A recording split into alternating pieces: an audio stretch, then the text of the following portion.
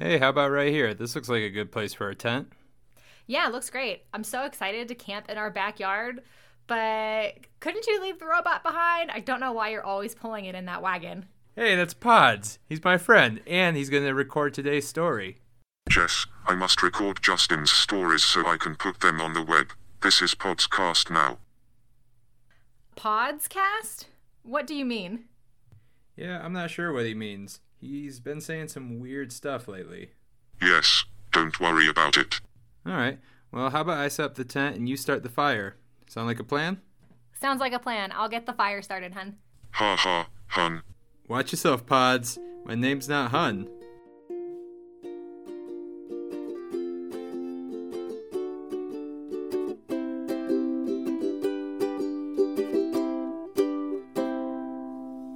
Welcome all, this is Justin Grippentrog, and you're listening to The Day Hiker's Guide to Reality, a podcast for those who want to get out into nature and build camaraderie through storytelling. This podcast is continued to be sponsored by absolutely nobody. So keep hollering, keep giving me listens, and let me know what you think. I really do appreciate it. I'm super excited about today's episode. It's our first story. I wrote this one over the week, and I have our special guest today, my beautiful partner, Jessica. Oh, wow. All right. So the point of these stories is to, again, build that relationship through storytelling. Today's episode is pretty spooky in my opinion, but we'll get started and you'll let us know, right, Jess? I'll let you know. Again, feel free to use these stories in any way that you see fit. Add to it, take away from it. But the idea I had when writing the story was a story that would stick with you later on. You know, it might not be scary right now, but once you get into this specific situation, you know, I want it to be something that crosses your mind at least. So, without further ado, do you know what Pudgie Pie is first? It's not called a Pudgie Pie. It's definitely a Pudgie Pie. It's called a mountain pie where I'm from. Okay, so a little bit of background. Before you laugh when I say it, a Pudgie Pie is it's a pie between you make it out of 2 slices of Wonder Bread, and usually you can put like pizza toppings inside of it. You close this cast iron contraption and you put it into the ashes. I always heard it called Pudgie Pie. Jess calls it mountain pie. Some people call it what was the other name that we heard? I do not remember what the other name was. I don't know, some kind of camper pie. Anyways. It's mountain pie. Depending on where you're from, call it what you want. But without further ado, I guess I'll call this story Kevin. Whitney used to love camping. Every summer as a child, her parents would grab the family tent, sleeping bags, and a couple extra blankets, and a cooler full of family favorites, including the fixin' for Pudgie Pies. Pudgie Pies were Kevin's favorite. He could eat them every day if he could. Kevin was Whitney's older brother. She remembered him being teased frequently for avoiding people and occasionally flapping his arms frantically like some kind of small bird. Kevin was different, but he was still her older brother. And while he didn't always seem like he cared about the things around him, he always had a special way of letting anyone he cared about know, whether it be tapping you on the shoulder or giving you his quick, fleeting smile. After the car would be packed, they would all load up inside and make their way to the National Forest about 2 hours from where they lived, surrounded by various spruce trees and random boulders that make you wonder how they just ended up there. Anyway, when Whitney and her family would arrive to their usual spot, she would excitedly run out and help her parents unload the car while Kevin completed his yearly ritual of making sure he had his blanket and helping their mother set up the tent. Dad would always let Whitney pull the car up a little ways, after always accidentally parking a little too far away from the campsite. Kevin always wanted to be in the car. He loved everything about cars. Every year he'd run up to the window and pound on the door. "Let me in, Whitney! Let me in!" Whitney would look out the door as she sat on her dad's lap. She wanted this time for herself, a feeling of being a grown-up. Dad would usually press the unlock button and let Kevin in, and he would always get so excited just to go for the short ride, even if it was only 10 feet. Fast forward 10 years, Whitney was in her second year of university when she met Mike. She was studying early education. He was an engineer of some kind. Anyway, due to their busy schedules, they'd always find time to meet up with one another at the local coffee shop early in the morning. They would chat about everything. Well, almost everything. You know what would be fun? Let's go camping, Mike exclaimed one morning over coffee. I always go alone, and none of my roommates ever want to go. I think you would really like this place just north of here. Whitney felt a tightness in her throat. I don't know. Camping really doesn't sound like a good time. It's always so boring, and I never sleep very well in the tent. I thought she loved camping. Well, that's what Mike said. Didn't you say you loved camping as a kid? Mike asked quizzically. Tears started to well in Whitney's eyes. Yeah, but Mike began to notice her tone change. Hey, are you okay? Whitney began to tear up more. Without speaking, they both stood up and walked outside. Whitney began to speak once they were out. I just never shared this out loud, but I used to have a brother. Used to? Mike repeated. Whitney went on to explain how, during their last and final family camping trip, they all went on a hike that they had done numerous times in the past, and how Kevin really didn't want to go that day, and how he lollygagged from behind on their trek, how he was there one minute and just gone the next. Oh. Whitney began to cry now.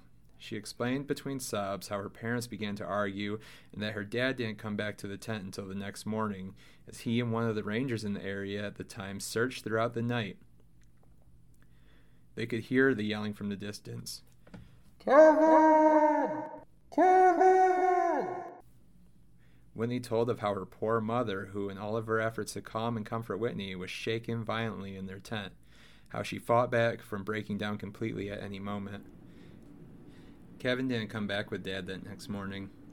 Whitney went on to tell about how the Rangers never found a trace of Kevin. It was as if he vanished into thin air. She cried harder as she explained how her dad would tell everybody who asked that the only logical way a boy Kevin's age could go missing was a stalking mountain lion. Mike tried to comfort Whitney, placing his palm on her shoulder. Mike cleared his throat.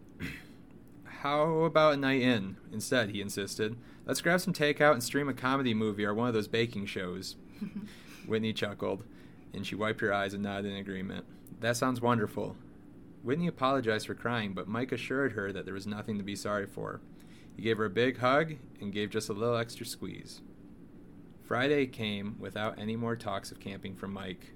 Whitney knew Mike was really excited to invite her camping, and she started to feel as if she was laying him down for some reason. You know those moments when you have no reason to feel bad, but you just can't seem to override the innate sense of empathy? Yeah. Yeah. I feel like that sometimes. Pretty frequently. Anyways, Whitney had a plan. After work, she rushed to the grocery store and scooped up some food for Pudgie Pies, a case of soda pop, and a fifth of their favorite whiskey. When she arrived to Mike's home, she let herself in with the spare key that Mike kept under the mat. She grabbed his tent and began to set up a mock campsite in the backyard. The backyard wasn't huge, but it was fenced in with tall wooden boards, and it had a small permanent fire pit directly in the center. Mike and his roommates had a shed in the left corner of the yard that didn't get very much use, and a tree that was rooted to the immediate left of the shed. Whitney decided the best place to pitch a tent would be away from the shed and set up the two camp chairs so that their backs were facing the shed. This way, she thought, they would have a better view of the campfire and they'd feel a little bit more wild. What? Mike exclaimed. Are you sure? Whitney loved to see Mike happy. They laughed as they gathered sticks and some extra logs Mike kept behind the shed and began to build their fire. Once the fire was rolling, Whitney broke out the cooler and began to assemble the mountain pies. And Mike started to pour their cocktails into some red solo cups that they had in the house. As their pies cooked in the ashes of the fire, they started to talk and laugh and listen to the sounds of the night, periodically stopping to watch the flames of the fire dance in the darkness. I'll be back, Mike said, standing up to go relieve himself behind the tree. Whitney smiled. She felt like she did all those years ago, but in her mind's eye she could still see Kevin. He was giving that smile, showing that he cared. What she would have given if she could just see him smile like that a little bit more. Mike returned. Ready to eat? The pies! Whitney and Mike realized that in their moment of zen, that they had forgotten about the Pudgie Pies. Whitney pulled the irons from the ashes and opened them, revealing a charred lump of coal that was once a pizza pie Pudgie. Rats! I can't believe we forgot to pull them out. No biggie, said Mike. I'll just grab some snacks from inside. Really rough out here, isn't it? Whitney, while disappointed, put the cast iron back in the pit and followed Mike inside to pick out some snacks. After the fire reduced to nothing but white ash with spots of embers, the couple decided to call it a night. Now, are you sure you want to do this? Mike asked again. It's not too late to just go sleep inside. No, I want to do this. Plus, you'll have to keep me a bit warmer out here. Whitney smiled. After crawling into their sleeping bags and cozying up with a couple extra blankets from inside, Whitney quickly fell asleep. Too bad it wouldn't last long. Oh, I don't like that. Whitney awoke from a deep sleep. Was Mike awake? She could hear what sounded like small steps approaching the tent. It has to be a cat. Maybe one of Mike's roommates, she thought. But as she completed that thought, she heard the sound of something sliding across the tent's vestibule. There was no doubt now. Someone was outside. Without making a sound in her sleeping bag, she turned her head slowly to see if Mike was still there. The sound of the fingers sliding across the tent had stopped, and now the sound of something dropping, sitting in the vestibule, could be heard directly in front of Whitney. Mike was still there, sound asleep. Whitney's throat began to tighten.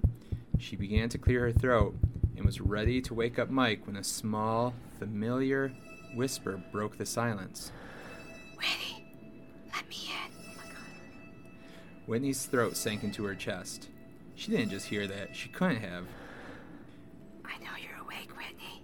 Let me in. I need to come in. How does this child, know my name? Thoughts rapidly spinning in Whitney's head. The tent was too dark, but Whitney felt like she could make out the silhouette of something in the vestibule inches from the tent's mesh entrance. Oh my God. Whitney grabbed her phone silently and flicked on the light, shining it directly toward the direction of the voice. Whitney's throat and heart sank into her stomach. Staring at her, with eyes locked into hers, was a small boy. The boy had pasty white skin and was wearing a tattered t-shirt that didn't seem to fit. Whitty, I'm cold. Let me in so I can use your blanket. I need to come in. Don't let him in. Whitney became overcome by the sense of familiarity this boy gave off, but something about him was off. What was she supposed to do? Let him freeze? Where are your parents? Whitney asked with a croaking voice. They'll find me soon. Let me in so I can warm up. Whitney began to feel that overriding sense of empathy, and this Kevin? Well, Mom and Dad would be so happy that I found him, she began to think. Feeling more at ease, Whitney sat up and reached for the zipper. She began to unzip the entrance. The boy began to smile, mouth moving almost mechanically like a ventriloquist doll. Whitney! Mike sprang up, yelling suddenly behind Whitney, grabbing her hand from unzipping the entrance further. Look at his teeth! His eyes are black! The feeling of comfort quickly lifted, and staring the boy in the eyes, she now realized the boy's eyes were pitch black, as if two wells of an endless abyss, and his teeth were boxy but sharp in rows that looked like that of a shark. The thing, closed its mouth. Then, without moving, began to scream, Let me in! Whitney, now terrified, slid back and slammed the back of her head into Mike's jaw. Whitney's vision began to go dark, and the last thing she saw was the boy's black eyes staring into hers, and her vision faded. Whitney awoke the next morning with the back of her head pounding, and Mike's face didn't feel good either. Neither made a sound for hours as they laid huddled in the middle of the tent, ensuring that no part of their bodies touched the tent walls. After no unusual sounds with the exception of cars passing in the street, the familiar dog barking, and people walking past the home, they made their way out and inspected the grass around the tent. No footprints or signs of someone or something had been in the vestibule that night. Was that real? Mike asked out loud. I mean, I saw the boy clear as day, Whitney said, finally clearing her throat. Mike and Whitney hesitantly searched the house before Whitney collapsed on the couch, exhausted and in need of sleep after that fright. Mike, too anxious to sleep, decided to go back to the mock campsite. After folding up his tent and collapsing the chairs, he replaced the lid back on the fire pit and realized something. He couldn't find the Pudgie Pie maker. Where was it? It was right here last night, right? After searching around the pit, Mike began to look around the yard. It wasn't until Mike was behind the shed where he found the pie iron. The insides had been completely cleared out, and there appeared to be an imprint that looked like someone was sitting in the soft soil, facing the direction of the tent. Mike scooped up the pie iron, quickly ran back to the campsite, packed up everything, went inside and locked the door behind him. He never did tell Whitney about what he found. That was creepy. Yeah, so what'd you think? Yeah, it was really creepy. It reminds me of times I would go camping when I was a teenager with my friends, and we would think we heard like footsteps and sniffing around our tent, and we didn't sleep all night. It's pretty. And now I'm afraid to go camping. It's a pretty funny concept. I mean, who wants to be scared? But being out there camping at night it's inherently scary. And I'm envious of the people who can just fall asleep on the trail. It usually takes me a couple hours. Yeah. And like, was that her brother? I don't know, was it? Like a possessed form of her brother? Maybe. That's freaky. I mean, I think that's part of good storytelling, is incorporating some of the unknown. This concept was based off, I believe, if I can remember correctly, the stories of these black-eyed beings come from the Iroquois tribes in America, and they're these pasty black-eyed children, and they're the human spawn of their deity that represents evil, who's like this snake-like monster. And anyways, they said they would come down from the woods, and they were pretty violent, and they would feed on human flesh. To come down and eat your mountain pies. Come down and eat your mountain pies. And try to get into your tent. Yeah. So, Jess, when did you start hiking? I mean, I've gone on hikes like here and there, growing up all the time, and when I was a teenager in my early 20s, but I didn't start actually like hiking weekly until about like a year and a half ago. Oh yeah? Yeah, you want to tell us more? I started hiking with you, like actually hiking. I didn't really know much about hiking until we started to go. I think on our first hike I showed up in jeans and like tennis shoes, like running shoes. Yeah, generally how people start out. I didn't really know much about like what I needed to use, and now I do. We go pretty much every week.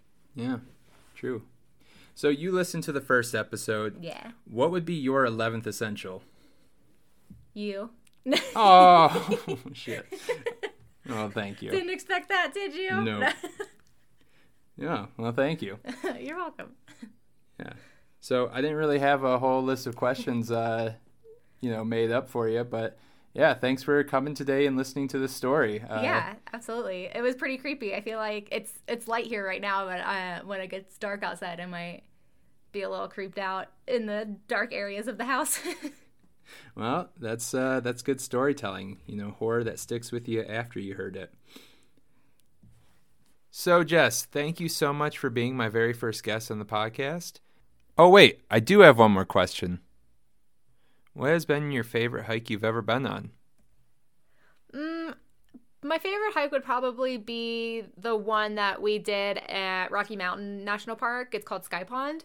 I really liked that one because that was the first time I had done a scramble, and it was up a waterfall, and then there were like 2 lakes up top, and I just thought it was really beautiful, and you could see a lot of different views. It was a long day, but it was a lot of fun. Sky Pond was pretty awesome. Hopefully all you listeners get a chance to check it out someday. Tune in next week. I will be reviewing the layering system. How do you stay comfortable on the trail? As always, catch you later.